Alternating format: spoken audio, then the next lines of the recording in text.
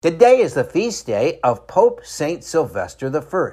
Born in southern Italy in the 3rd century, his father Rufinus was a Roman and he grew up to be a priest. In 313, the Edict of Milan at last brought peace to the long-suffering Christians and officially ended Roman persecution by permanently tolerating the Christian religion. Sylvester was elected to the papacy the very next year, becoming the first pope to reign in complete liberty. His leadership was crucial to Rome's transition into the Christian era and began with the construction of the great Constantinian basilicas, including the Basilica of St. Peter, which he had built over a temple to Apollo.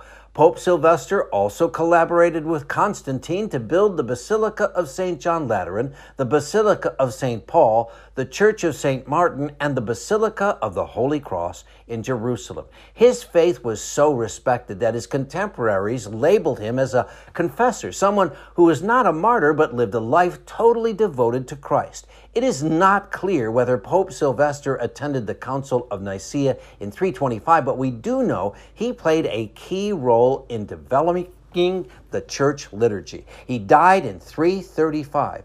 Saint Pope Sylvester, please pray for us. I'm meteorologist Mike Roberts for Covenant Network. Have a blessed day.